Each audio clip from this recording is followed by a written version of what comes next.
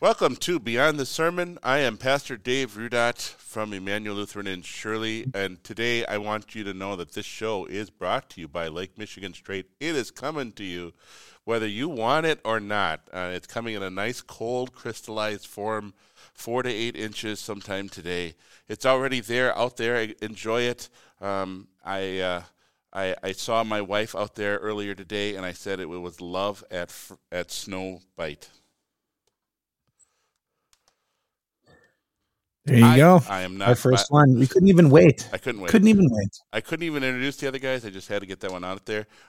Joined here today by Pastor Will Harley in the caves at St. John Maribel. Yep. Good to be with you. Since we're telling jokes and since we're able to do those types of things, I just wanted to let you all know that I've decided to change how people refer to me. I would like to be known as transparent, with my pronouns being who and where.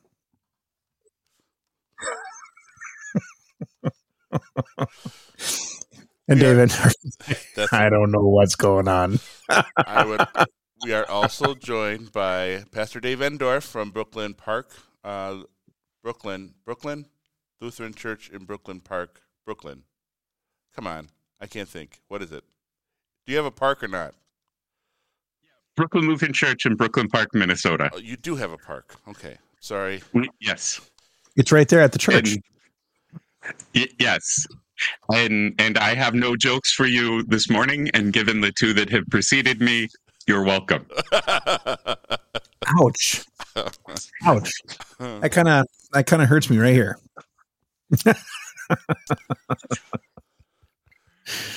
So today we should really talk about something good. Yeah, Today we're looking at Epiphany and the baptism of Jesus. And since I moved Epiphany, and these brothers of mine said, you know what, let's talk about the baptism of Jesus, which is their prerogative in Christian freedom, what Sunday to do on what day, or what festival to celebrate on what Sunday. So let's begin. I'm looking at Epiphany. So we had the wise men visiting Jesus in Matthew chapter 2.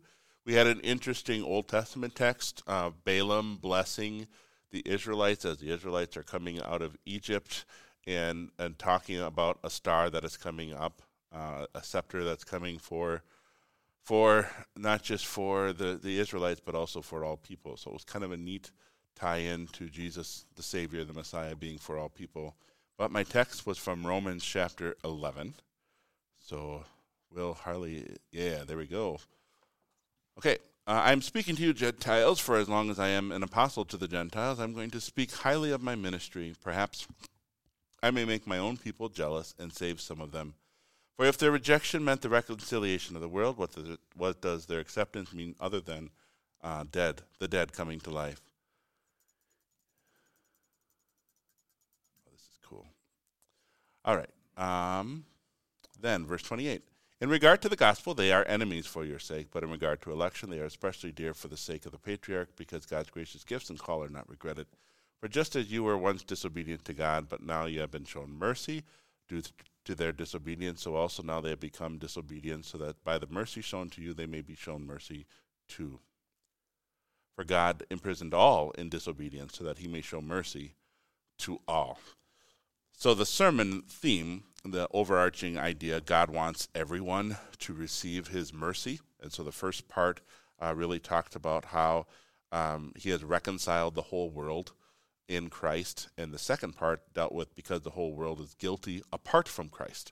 So the first part of the sermon was really illustrating that concept of reconciliation.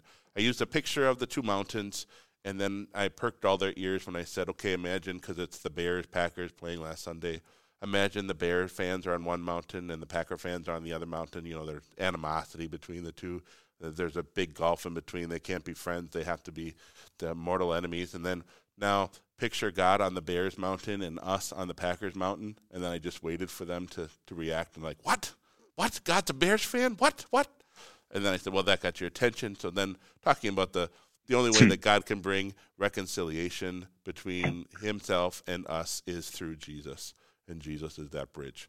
And so that is really the point of that concept of reconciliation. And then I did talk about how Paul the sermon begins by talking about how we're pattern recognition. We use pattern recognition when we're dealing with people. Sometimes we look for patterns. I told a story of a rancher who can look at the patterns of his calves and cows and tell if something's wrong, if something needs his attention, but he can't notice the pattern in the wallpaper that his wife picked out for the kitchen. So sometimes we're good at pattern recognition, sometimes not. So when we're looking at big groups like the Jews and Gentiles, sometimes our pattern recognition isn't correct. We look at another group and look down on them because of this, that, or the other thing. Or we look at Christians and we say, well, by their outward appearances, they're not really a Christian, but it's not the reality that is there because of God's word. So that was a segue into Jews and Gentiles. How do we look at the Jews and the Gentiles, and how does Paul look at the Jew and Gentile? And he said these are both people that have been reconciled in Christ. Both were participants in both were witnesses of the suffering, death, and resurrection of Christ, both Jew and Gentile, and then also both are recipients of what Christ has done. That's the first part. Any questions on that? Yeah, the only thing that you got me stuck on was when you used the example of how do we rectify that situation between the Packers and the Bears. You hunt the Bears. There you go. Reconciled. In a quiet night in northern Wisconsin, you can hear the bears cry. Yeah. So then the second part Paul really gave me an opportunity to talk about what's going on over there in the Middle East. And then the second part, the focus was the whole world is guilty apart from Christ. So we have Paul talking about how should we regard the Jews? Because they rejected Christ, right? And Paul's like, no, we should show them mercy, just like God has shown them mercy by preaching Christ to them. And just that reminder of we're living in a country that is saturated by voices that would like to say that God still has some special plan that he's going to convert all the Jews before Jesus comes again, and how some of that is driving some of our foreign policy here in America of wanting to help Israel because there are those who want this mass conversion of the Jews. And a reminder to us that they are just as worthy of receiving the gospel as anybody else, that everyone should be receiving the gospel because apart from Christ, there is no reconciliation. Apart from Christ, there is no way to heaven. And there is no third way, that God has somehow in his heart, it has favored toward the nation of Israel or the Jewish people because of the past, but that doesn't mean that he wants them saved. It doesn't mean that they're going to get to heaven in a different way than the gospel, than believing in Jesus Christ as their Savior. So apart from Christ, we are all guilty. So apart from Christ, everyone is guilty. No one is a recipient of God's favor as it is. The only way that we receive God's favor is through Christ and the preaching of the gospel. So let's continue to preach the gospel. The world that we're living in is one where Jesus is the only Savior. The world that Paul lived in is that Jesus is the only Savior. So let's be sharing the gospel. Let's not think that there's some other way to get to heaven or other way to get God's favor. That's part 2. So, I guess I keep going in my head, and this is just I know it's different preaching styles and people do their different things that way, but Paul lends himself, I know probably out of all of the texts that you could preach, Paul will lend himself more aptly to having a multi-part sermon. I wonder though, and maybe you can answer this because you did it. Did you find that the part 1, part 2 kind of were similar? Did you find that maybe I didn't hit part 1 as well, and now they're only going to go home with the part 2, or did you find any of that struggle? I have no idea what they came home with. I know the Holy Spirit works through the Word. I did know for myself I needed those 2 parts just to keep those 2 thoughts separate. Those were 2 main points I wanted to make, is that we have found reconciliation in Christ. And inherent in that is that there's no way outside of Christ. But then you needed some time to talk about what Paul talks about is in that second half in 28 to 32, where how should we regard them? And Paul talks about, the past, but the only way to get them to get to heaven is through Christ. They're not going to heaven because of their past. They're not going to heaven because of what God did for them in the past or their ancestors. They're only getting to heaven because of Christ, so let's preach to Christ to them. I did completely kind of ignored Paul's play on word on the disobedience part.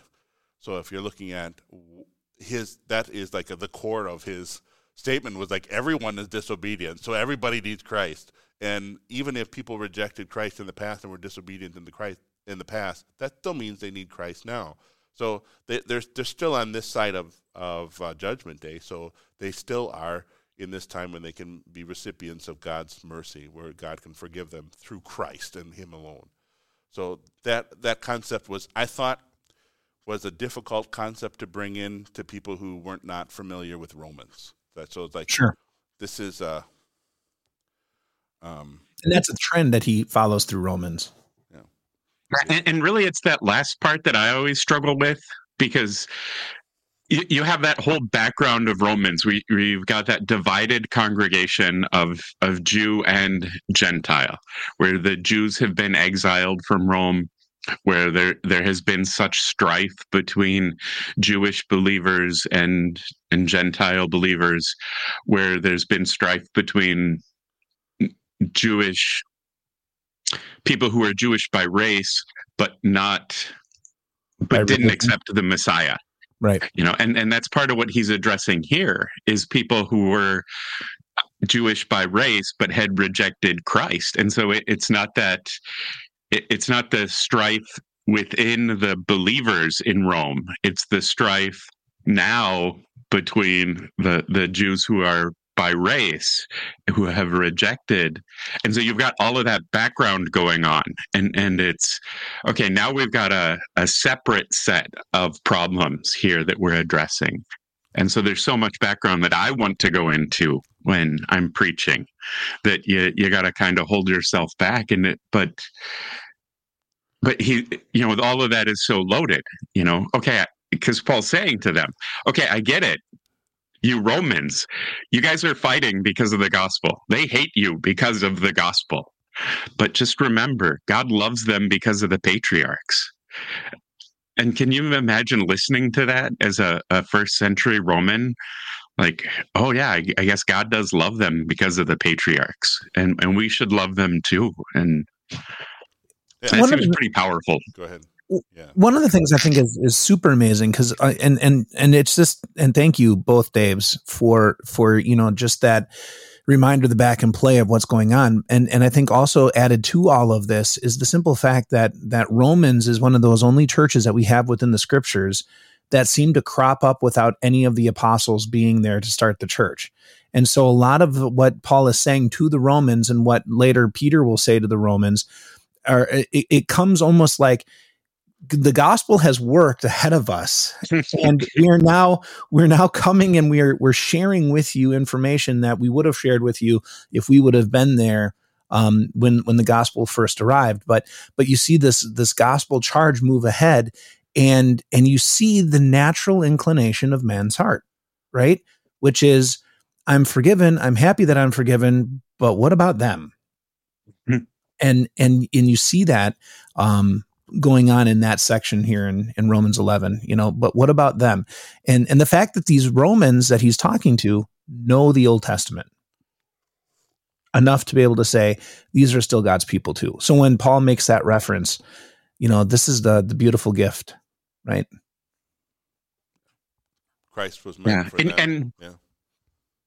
And I think, in that statement, but they are especially dear for the sake of the patriarchs, shows, the abundance of God's love. That when he calls somebody his child, it's not play acting. It's, I love Abraham, and these Jews who are born 2,000 years later are descendants of Abraham who have rejected him. But because they are descendants of Abraham and God loved Abraham, they're still dear to God. That's how loving and gracious God is. And that's a great understanding of God to keep in mind as we look at this. And And connect it. I think you need to also connect that statement with the simple fact, though, that just because you are still dear to God doesn't mean that you are now saved and entering into his heavenly kingdom. Yeah.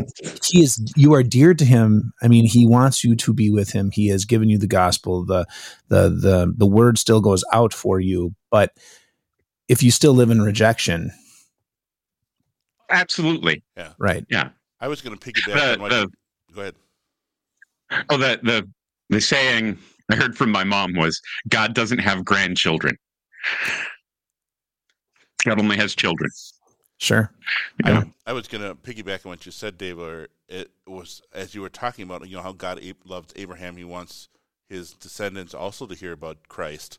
You think of that also in a small way for us as fathers. God wants our children. It's the same kind of love, the same kind of favor God has for his children. He wants the children of his children also to receive this good news of the gospel too.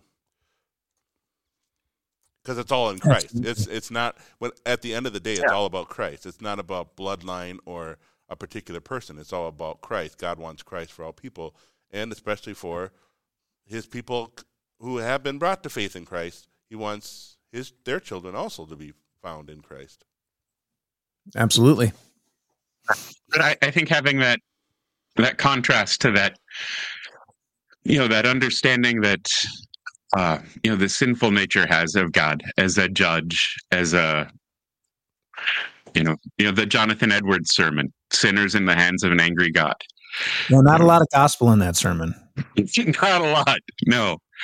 But, and it's different. There's a reason Isaiah describes judgment as the alien work of God, because it is. Because this is what God wants to be doing. This is what is dear to God's heart. This is, what he is doing for the sake of his love for Abraham. Not that he won't do the other stuff, and because he is also just and holy, but this is what he would prefer. Okay, so let's move on to the baptism of Jesus. So both Dave and Will practiced preaching about the baptism of Jesus. So who of you guys is going first? Whoever did Isaiah, which would be Dave. Dave, Isaiah 49. Listen to me, you coastlands. Pay attention, you faraway peoples. The Lord called me from the womb. When I was inside my mother, he mentioned my name. He made my mouth like a sharpened sword. He hid me in the shadow of his hand. He made me like a polished arrow. He concealed me in his quiver. He said to me, you are my servant Israel, in whom I will display my glory. But I said to myself, I have labored in vain. I spent my strength and came up empty with nothing. Yet a just verdict for me rests with the Lord, and my reward is with my God. But now the Lord, who formed me from the womb to be his servant, to turn Jacob back to him, so that Israel might be gathered to him, so that I will be honored in the eyes of the Lord, because my God has been my strength.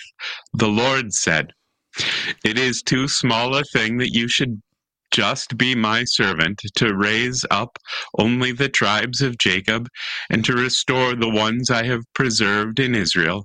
So I will appoint you to be a light for the nations, so that my salvation will be known to the end of the earth.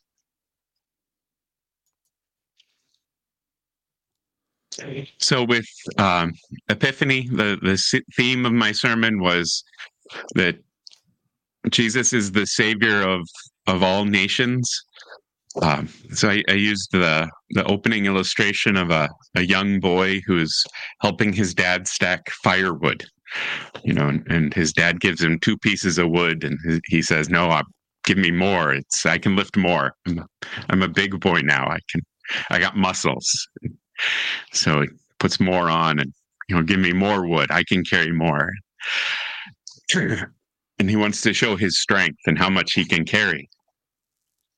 And it's that type of phrasing that is used here in Isaiah at the end. It is too small a thing for you to be my servant, to restore the tribes of Jacob. That it's not enough. It's too easy a task. It's too light just to carry one nation into heaven, and so you're going to save all nations, and that's what Jesus did for us, and this is the promise of the servant here in Isaiah 49. That you have the first half of Isaiah, where you have the warnings about going into exile and the destruction of God's people, and then the destruction of the temple, and then everything switches, and you have the salvation, and now you have the coming of the servant and salvation. And then here it broadens even beyond the delivery from Babylon, and it starts with you islands, you distant nations, where it's really addressing everybody, the entire world.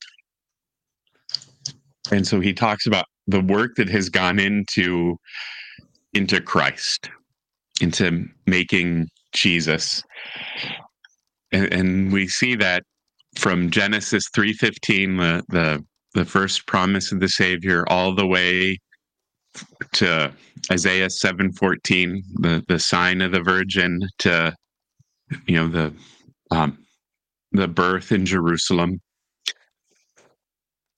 But then he has this phrase, "You made my mouth like a sharpened sword," and that's kind of where it gets us, because we like to think of Christmas as a cute baby, and yet the words of Christ and the word of God appropriately hurts and causes sorrow and causes repentance when we look at the things that we have done wrong. And it should. That godly sorrow leads to life. And so we should look at God's word and examine ourselves and see, where we need to change, what we have done wrong. And part of the reason we do that is not just to see where we have fallen short and where we can improve, but to see the greatness of what it means that Christ is our Savior and what he has accomplished, and how great a thing it is that he restores and saves all nations, to give God praise for everything that he has done.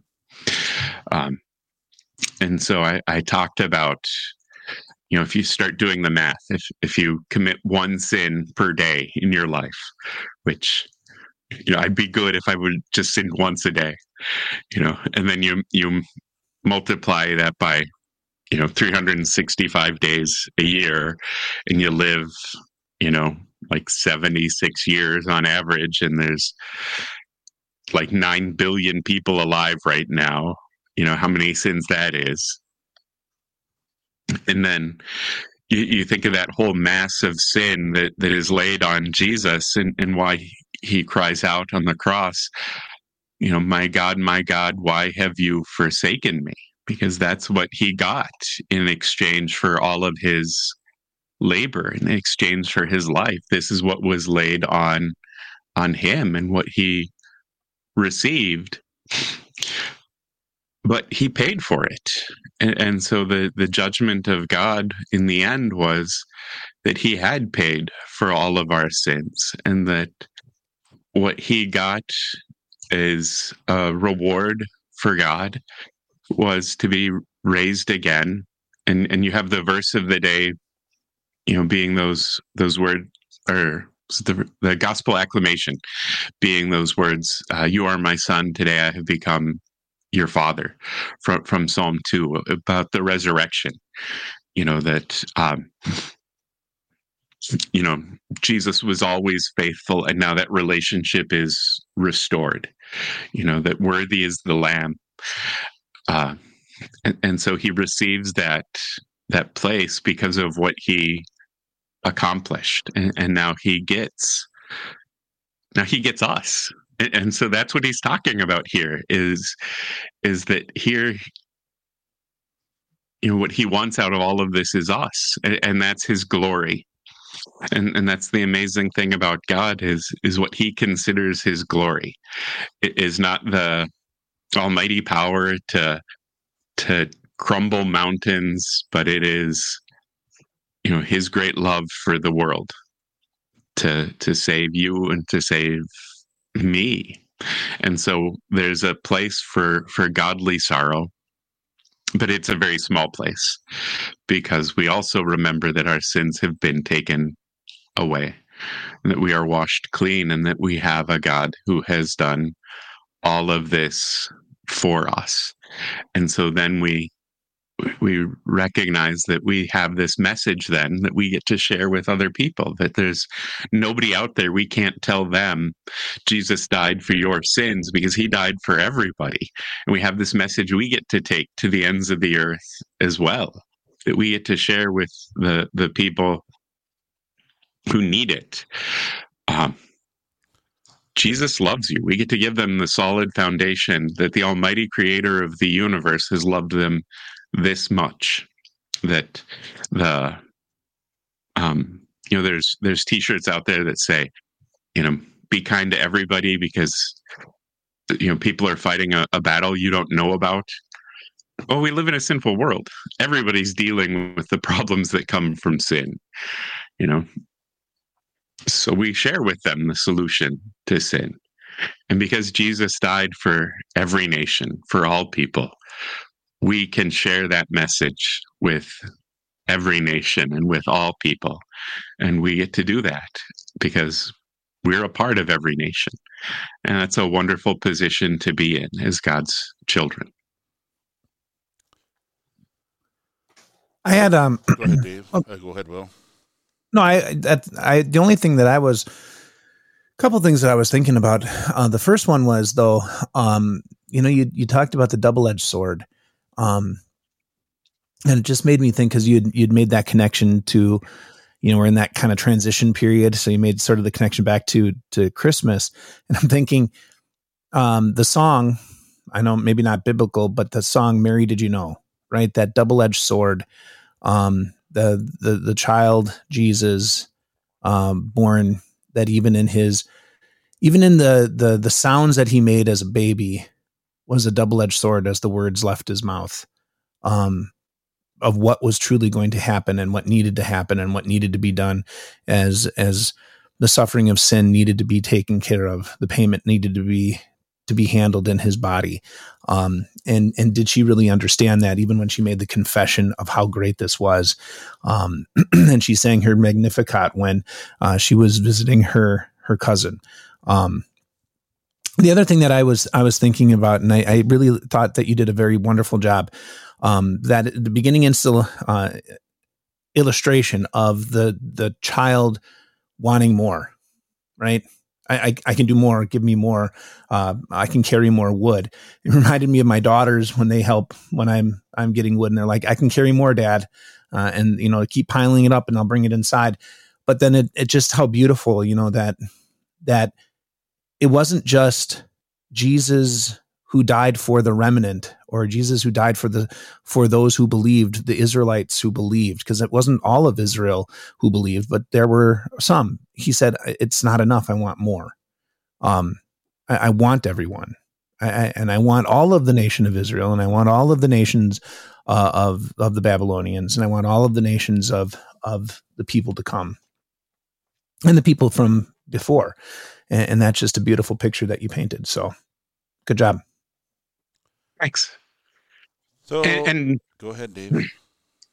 Well, and just to think of it, that, for us, when we say, "I want more," it's, it's to gratify the ego. I want to show off. But for Jesus, it was, I want to save more people. I want to be there for more people. I want to help out. I want more people in heaven. And I don't really get anything out of it, except I get more people. I get more sinners. I get more people who are going to let me down, who are going to need more forgiveness, who are going to apologize day after day throughout their life, who are going to forget me day after day, who are going to, and he still does it, and he still says it. Yeah. And that's amazing. Dave, refresh my memory in verse 6 when it says, I have appointed you to be. Is that the anointing language there, or is that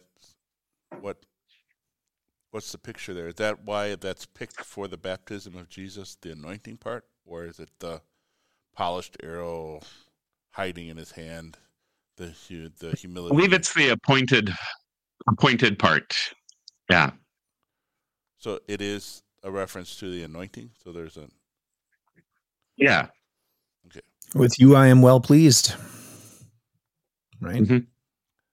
So then it's a beautiful picture. Then at the earlier part where he talks about the one that he is well pleased is a weapon, a powerful weapon, but not a glorious from the outward appearances, but only from what the words that he speaks. Is he revealed to be the Savior or revealed to be a glorious thing, revealed to be the Son of God. Is that right? And in looking at those pictures, those are some of the things that I didn't really talk about too much, apart from, you've got that connection throughout Scripture of God's word being compared to a sword, but like a polished arrow.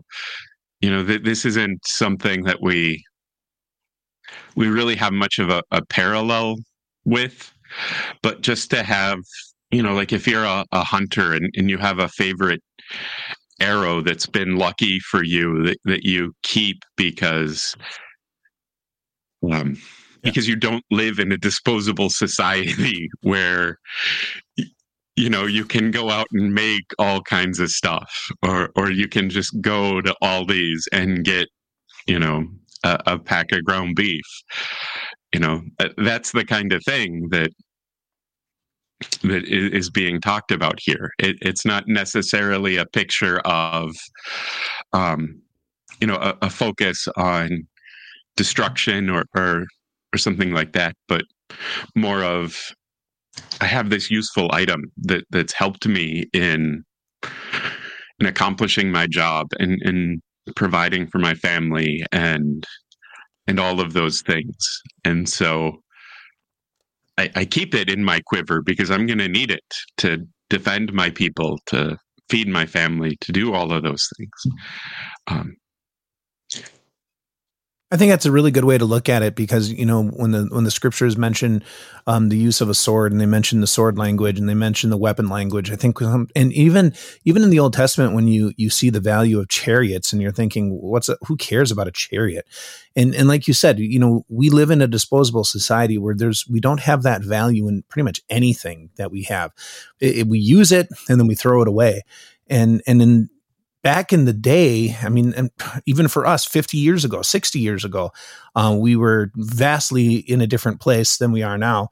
You bought something and you took care of it because it's got to last. I mean, and so when you're thinking about even the hunter, or you're thinking about the warrior or the bowman, that arrowhead was expensive to make. That was not cheap. You couldn't just go and grab a packet of 5 for $20 and screw them onto an aluminum shaft. And there you go. I lost all my arrows, but with an expenditure of $60, I got them all back. You couldn't do that. I mean, it was just a much longer and more expensive type of replacement. And so it's neat that you could bring that out. And like you said, maybe you didn't get a chance to talk about it as much, but maybe to be able to share that with God's people, some of those beautiful pictures that the Old Testament have about those things is because of how cherished they were, because of the time frame that they're in. All right, moving on. Go ahead, Ord. I was going to throw out one more. Yeah, the one other reference I didn't point out was in 4. You do have that time in Jesus' ministry where everybody deserts him, and he turns to Peter and, are you going to leave me now too? And And so you have twice in Jesus' ministry where he is abandoned. Once when it's almost everybody, except for the apostles, and then once when it is everybody, and he is alone on the cross. And you think about how he knew that was going to happen. He understood the loneliness that was going to be a part of his ministry, and that really was something he knew going into it. This was not meant. It was not a vacation.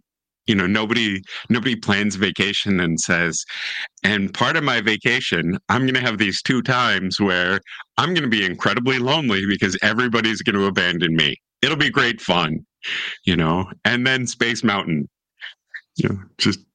I'm really glad I left heaven for that. Yes. That's the plan. Yeah. I agree. All right. Should we move on to our last Romans? So, speaking of the epistle lesson, so sticking with the baptism of our Lord, we turn our attention to the epistle lesson for this last week, and that was Romans chapter 6, 1-6. And so we read, "What shall we say then? Shall we keep on sinning so that grace may increase? Absolutely not. We died to sin. How can we go on living in it any longer? Or do you not know that all of us who were baptized into Christ Jesus were baptized into his death?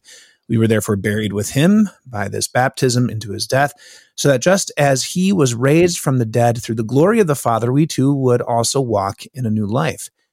For if we have been united with him in the likeness of his death, we will certainly also be united with him in the likeness of his resurrection. We know that our old self was crucified with him to make our sinful body powerless, so that we would not continue to serve sin. For the person who has died has been declared free from sin. And since we died with Christ, we believe that we will also live with him. And we know that since Christ has been raised from the dead, he will never die again. Death no longer has control over him. For the death he died to sin once for all, but the life he lives to God. In the same way also, consider yourselves dead to sin, but alive to God in Christ Jesus." So I had been coming off of a pretty tough week. Actually, it'd been a couple of weeks up to that point of some things that I was dealing with some instances within the congregation, and not necessarily with all of the members, but just with some of the things that had been going on, and they were aggravating me. And it sort of came to a head in the preparation for this sermon. My sermon theme was something real. That was my sermon theme. And I kind of just introduced it by saying, many times the criticism of pastors is that we don't say anything that has any connection to real life. We don't say anything that has any real relevance. And that sometimes we are way up here and the rest of our members are down here, and we talk about old things and they want to talk about new stuff. And we always talk about doctrines, but they don't really have an application. And the list went on and on and on. And I said, so I wanted to take an opportunity to tell them something real. I want to, if they could accept and realize what is real, could we try it? And so I started listing that our life is temporary. I don't know how much more real you can get. Our life is temporary, and that there is going to be a time when we will have to punch our card, and it's going to be over. And I said, and during this time on earth, it's not fun and it's not pleasant, and we are suffering. And each person may be a little different of what they're suffering. Each person may be struggling with a different thing, but they're all going to struggle. Some of us, it's going to be we're struggling with other people. Some of it's we're struggling with ourselves. Some of it we're struggling with our health, or we're struggling with our job positions, or we're struggling with our own shame, our own guilt from the mistakes that we have made. Some of us are struggling with depression and anxiety. And I said, I think there's people around us. Maybe it's the kids who are anxious about, what's going on in school and growing up. There's adults who are anxious about their life and living and just the world in general. I said, people are depressed, and some of them you know, and some of them you don't know. And some people you might be sitting to look like they have it all together, but they really don't. And when the lights go out at night and they're sitting in bed trying to get to sleep, all they're being haunted by are all the wrong choices and all the mistakes that they made. And I said, and we have widows and we have widowers who are in our congregation who are dealing with the loss of a spouse that they have never gotten over, and how dare God take them away? And I said, is that real enough? And I said, is it real enough to realize that some of us are angry? And I said, myself included, that we're angry. Not because someone made us angry, but because everything that has been going on, because people have not been doing the things that they should have been doing. They're not living the way that they should be living. They're not performing the way that they should be performing. And it has aggravated you to the point that you are now angry. You've allowed yourself to be angry, and you're living with that, and it's controlling your life, and that's all you can think about. And I went from there, and I said, it becomes what Paul has said, and what Paul connects with in our lesson, that evil and sin and the sinful nature is not just this entity which we wish it was, of something that we just have bad choices, or that we just made a simple mistake, but it is something that is a ruler. It has gotten power over us and continues to try to exert itself in our life. And I said, and it's there that the waters of baptism, which are equally as real, come into play. Because our Savior, who has died for sin, and we like to talk about that, how our Savior died for our sins, and we like to talk about how our Savior carried our sin. And I said, but yet, what does Paul say? Through the waters of baptism, he takes two real events. He takes the event of Christ's death and his resurrection, and he connects it to a real event of water being applied with the word of God. And he says, not only is Christ going to carry your sin, but he is going to take it into himself. He's going to become it.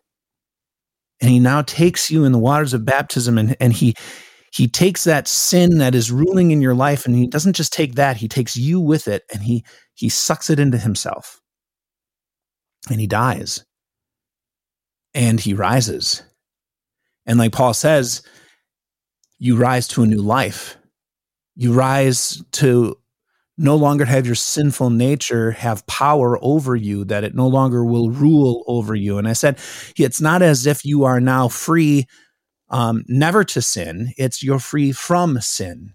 In other words, sin is still there, but it's not having the power over you like it did. It doesn't have its sway over you like it did. And I said, and I struggled with that.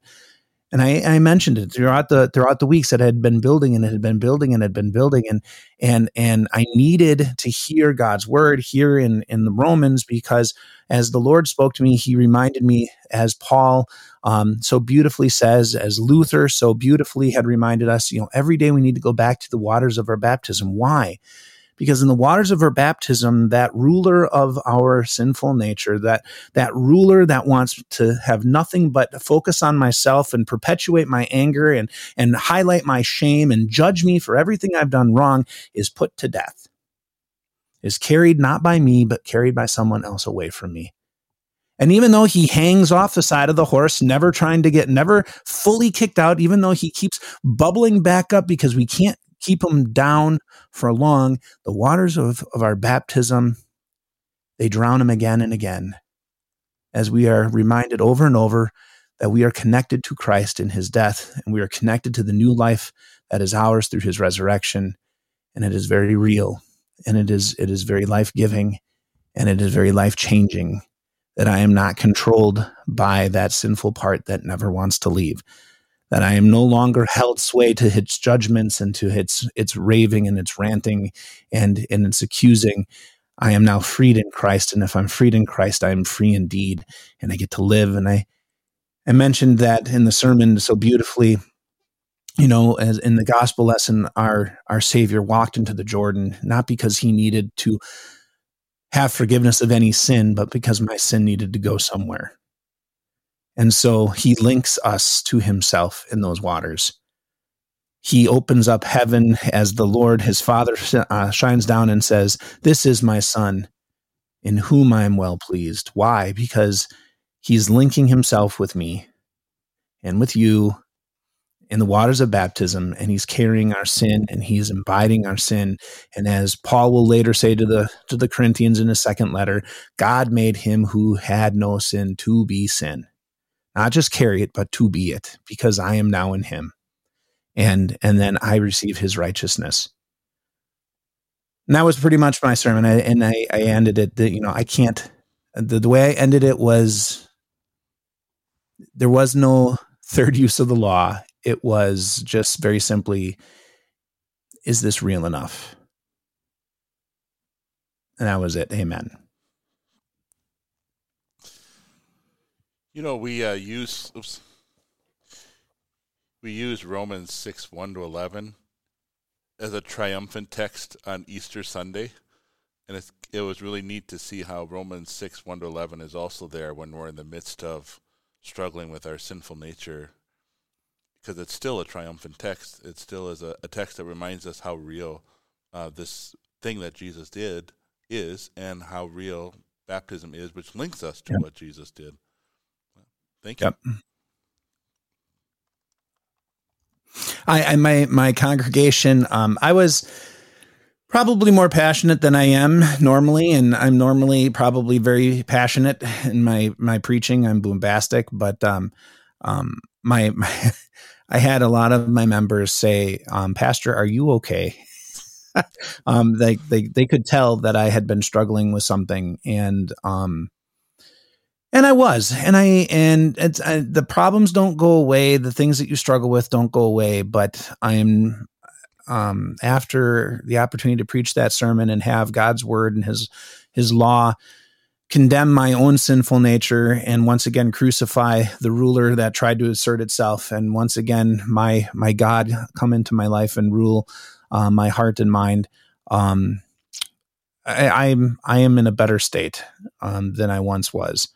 And so, to my members who are listening as they listen after this, the problems haven't gone away. I'm still going to have to, with the help of the elders and the council and the like, we will deal with some of those issues.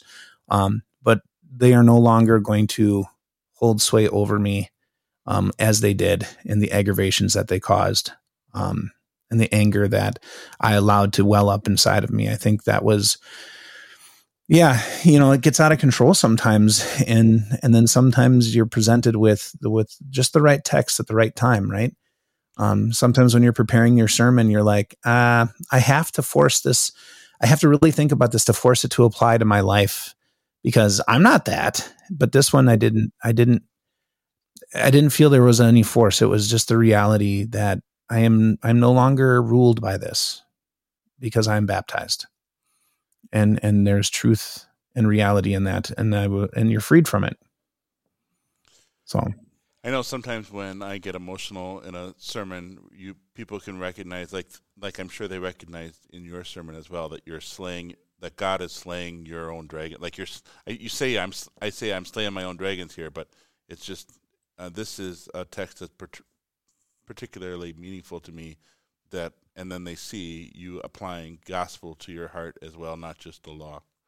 And it means that this thing that is called life is very real, and the gospel which God has given to us in his word is also very real. Yeah, and that old doctrine of baptism is still very relevant.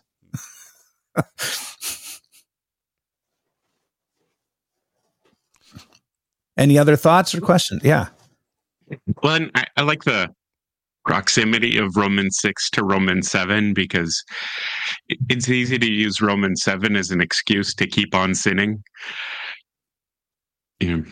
Well, Paul kept on sinning. I could keep on sinning, but and this is a reminder: you don't have to. You're free from that, and and it's not, and there's hope in that. It's not as a threat or anything like that. It's, no, you're not stuck. You're not hopeless. You're not frustrated. There's something more. There's something better. There's freedom. And that's what Paul is talking about here. Well, that's what your sermon was about. Yeah. And the beautiful part is, and I didn't even get a chance to talk about it, and I could have, is coming off of chapter 5, Paul brings up that where sin increased, God's grace increases all the more. And he kind of heads off that preemptive question that everyone would have is, well, then why don't we just keep on sinning? Because then more grace is going to come and we're helping God out. And he says, so should we do these? In fact, that's the way he started. And I didn't get a chance to talk about it because I was kind of racing to the new life, racing to that ruler no longer has rule over my life because I have someone else who has stepped up and taken those reins. But that beautiful part of I don't have to keep on sinning, so God's grace will keep on increasing because I'm naturally a sinner already. I don't need to be allowing the ruler to continue to say, just do whatever you want and God will be okay with it. And why? Because I'm baptized. That part of me is dead. It is gone. It is removed from its position on the throne, and one other has now taken it. You kind of look in, was it Bondage of the Will? As Luther so beautifully describes how we are as people, and he said that, and I'm not going to use his language, although I think his language is very pointed and beautiful. He kind of says you're a donkey, right? And you're ridden by one spirit or another. And how beautiful it is that the spirit that rode us from the moment we are conceived is the spirit of our own sin, is the ruler. It's, I'm not going to say it's Satan because then we blame everything on him. It's us. It's our own sinful nature that rules our lives. And it is so inverted on itself. And then when we're not thinking about ourselves, we're thinking about how depressed I should be because I was thinking about myself, because that's the opposite side of it, making us feel guilty. And then everything's an attack and affront. And in that image of, it's okay, I'm the donkey and it's riding me and it's leading the charge into a place I don't want to be. And it's just making things worse. And then in the waters of baptism, it is our Lord who supplants that, right? And he takes the reins, because now I live in him, and now I rest in him, and I'm found in him, and I'm freed in him. And, there's a wonderful truth in those things. And I know people are like, well, then go do something. I don't have to do something. It is done to me. And I receive it. And now I live in it because it's been given. And that's the beauty. I didn't have to work for it, because if I tried to work for it, I would feel guilty that I didn't work hard enough. And now I'm back into the same place I was at. Yeah, it really is not a sanctification text. It is it's a declaration here. This is who you are in Christ. Yep. And that's what made it beautiful. And you could have definitely done parts, and you could have definitely, there is so much I did not talk about. Man, you could have talked so beautifully about just the conquering of death, the conquering that God has in Christ, and how it's once and for all people. I'll have to save that for next time. Till Easter. Yeah. If I want to preach on it again. Excuse me. Apologize. And you talk about how we're bent back on ourselves. It's making, and an example of that is what you're talking about, making this a sanctification text. That, okay, now go and do this. But this is all about what God has done for us. And now you're taking what God has done for us and you're talking about me again. Right. And And we're good at that. I'm good at that. And it's just for a moment, let's just worship God. Let's just praise God because you're free. He deserves it, because He's earned it, you know? Yep. Yeah, it was a beautiful text to preach on. I kind of felt that truly and you did a beautiful job in doing this as well, Dave, that preaching on the baptism of Jesus is not preaching sanctification. It's preaching really just, I am justified because my Savior has come. And here he is. And the heavens break open and they show him to us. And in this simple act of water and word, and in a means by which God gives his grace, he links us to him. He does all the heavy lifting. He does all the work. By his words, I am pierced through. And it wasn't enough that he goes after just me, but he went after everybody else in my congregation and everyone else in my community. So, yeah, to me, that's just a beautiful thing. All right, folks. And the way he... Oh, I keep wanting to move on. And I was just going to say, and then the way he bookends the ministry of Christ with the Mount of Transfiguration, to have that same message repeated, because we just don't want to believe that somebody could be perfect, that somebody could be pleasing to God. And yet the voice from heaven says it twice, so that we know with certainty that when Jesus died on the cross, it was not for his own sins, but it was for ours. And that's one of the things I love about the pericope, is how it starts Epiphany with the baptism of our Lord, and then you have right before Ash Wednesday, Transfiguration Sunday. And so I always have that question, do you want to celebrate Epiphany or do you want to celebrate baptism of our Lord? And it's like, yes. But I always have stuck with baptism of our Lord, because I want the people to hear both times.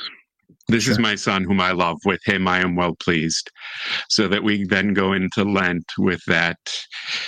Here is God's Son perfectly suffering for you. The active obedience is done. The passive obedience is starting. You are saved. And well, I have to say, add one more service. I think the vast majority of my ministry, except for maybe 1 year, I preached always on the Epiphany. I have to say, it was refreshing not to preach on the Epiphany, just because I think I had a tendency whenever I preached on the Epiphany to go back to that the same old thing of saying the wise men weren't there on Christmas Eve. They came afterwards, and you kind of get that. And I don't know, it just, I love preaching on that. It's fun. It's really a joy to preach on the Epiphany. But it was very freeing to focus on preaching baptism. And to the point where, I had even thought about going into Lent. I think the Synod has one of their Lenten series out there that focuses on baptism. I'm like, I thought I just preached on baptism. Maybe I won't have to do that particular series this Lenten season. Maybe I can check, kind of check the box for something else. But we'll see what we want to do. We underplay it. One of my teachers so beautifully said this last week, we had a devotion, and one of the devotions referred to remembering our baptism, and the very comment that one of our teachers said was, so many people, especially in the Reformed circles, they will maybe go through the act of baptism, or they'll want their kids baptized, but then that's it. It's forgotten. And there's just such a great reason never to forget it, right? Because it is something that has done something profound. So it's the Wells Foundation Lenten series for this coming year. It's on baptism. on baptism. We looked at doing it for our rotation, but decided that we wouldn't be able to coordinate the sermons very well. So, yeah, you got to pretty much do it by yourself, because otherwise you sort of hop, skip, and jump your way around it. Yeah, there was another one that was out there. I know we're kind of changing top, but the was it 1517 that was highlighting doing Psalm 42. And I'm like, you couldn't do this on a rotation either, because you're supposed to be going verse by verse through Psalm 42. And wow. yeah, that would be a really tough one to be able to get going. But yeah, that's it for the Beyond the Sermon. We're going to be meeting on Thursday, right? Covenant theology, right? Covenant theology. Absolutely. And then next Tuesday, unfortunately, we will be out and about. We have a conference, and so we'll be increasing our own minds, learning more about ways we can serve our people. And so we will not have Beyond the Sermon next Tuesday, but we will be back for next week, Thursday, for continued conversations on what's the difference anyway on our regular Casting Nets time. See you then. Yeah. God's blessings.